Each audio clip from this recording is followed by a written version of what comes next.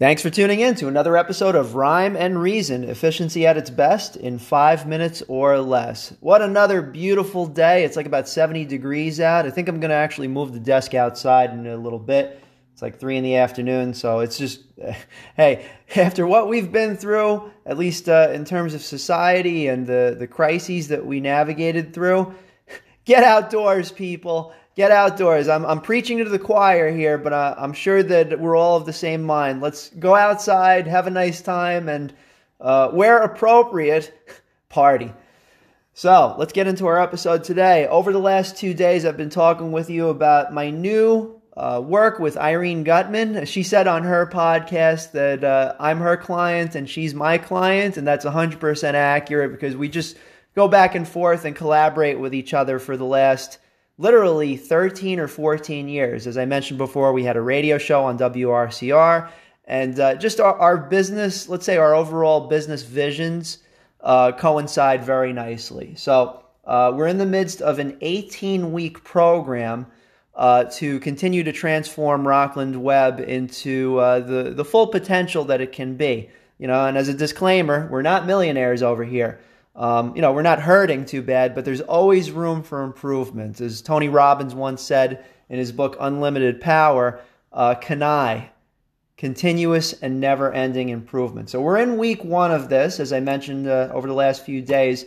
And the strategy that Irene and I crafted to do our week 1 work, which is to cut costs, very important. It's a very important piece of any business model that seeks to evolve over time. Every once in a while, you got to cut costs. So we do this annually anyway, but last year, because of all the things that were going on, we didn't focus as much as we should have. 2 years ago, I went into my accounts and I downloaded bank transactions, looked into QuickBooks Online statements and such, credit card items, receivables, things like that. We found approximately $14,000 in savings.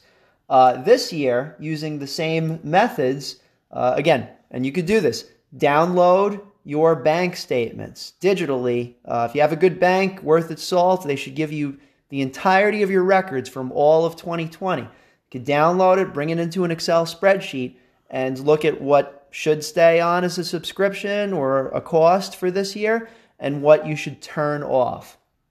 So the tally so far, is approximately $16,000 that it looks like we're going to be able to save this year. Now, that goes into a few different categories.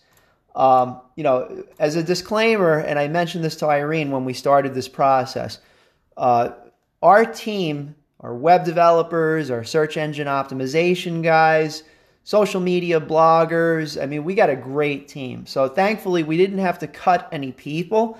I would say that's one of the most painful things that any business owner has to do is, fare thee well to some people that just aren't performing up to snuff for our valued clients. We didn't have to do that this year. Everybody's knocked it out of the ballpark. But some things, for instance, that we did have to take off, some obsolete transactions that we just left sitting as a subscription. And I'll give you a very simple example. We use a web hosting platform that's absolutely fantastic. It's called VirtualMin. We run it on Amazon Web Services, and it's a pricey thing. But way back in the day, we used a hosting management platform called Plesk. It's very well known in the industry, very reliable. So I found out that Plesk subscription was continuing to run. And this is just one example of probably about a few dozen different things. We were being charged $27.09 per month for that. Now, you do the math on that, you're talking at least $300 per year. And that's just one example. I went through, I found some things that just should not be there, some payments to various clients that are no longer necessary. And some of these things just naturally fell off. They weren't subscriptions per se. All in all, we're talking about saving $16,000, and that's fantastic, and thank you, Irene. One last caveat. Check your PayPal recurring subscriptions. I found hundreds of dollars worth of stuff that could have just been wiped out. That's all for today. We'll come back tomorrow. As always, check out World Vision, my favorite charity. They help people across the world escape poverty. Come back soon. Peace.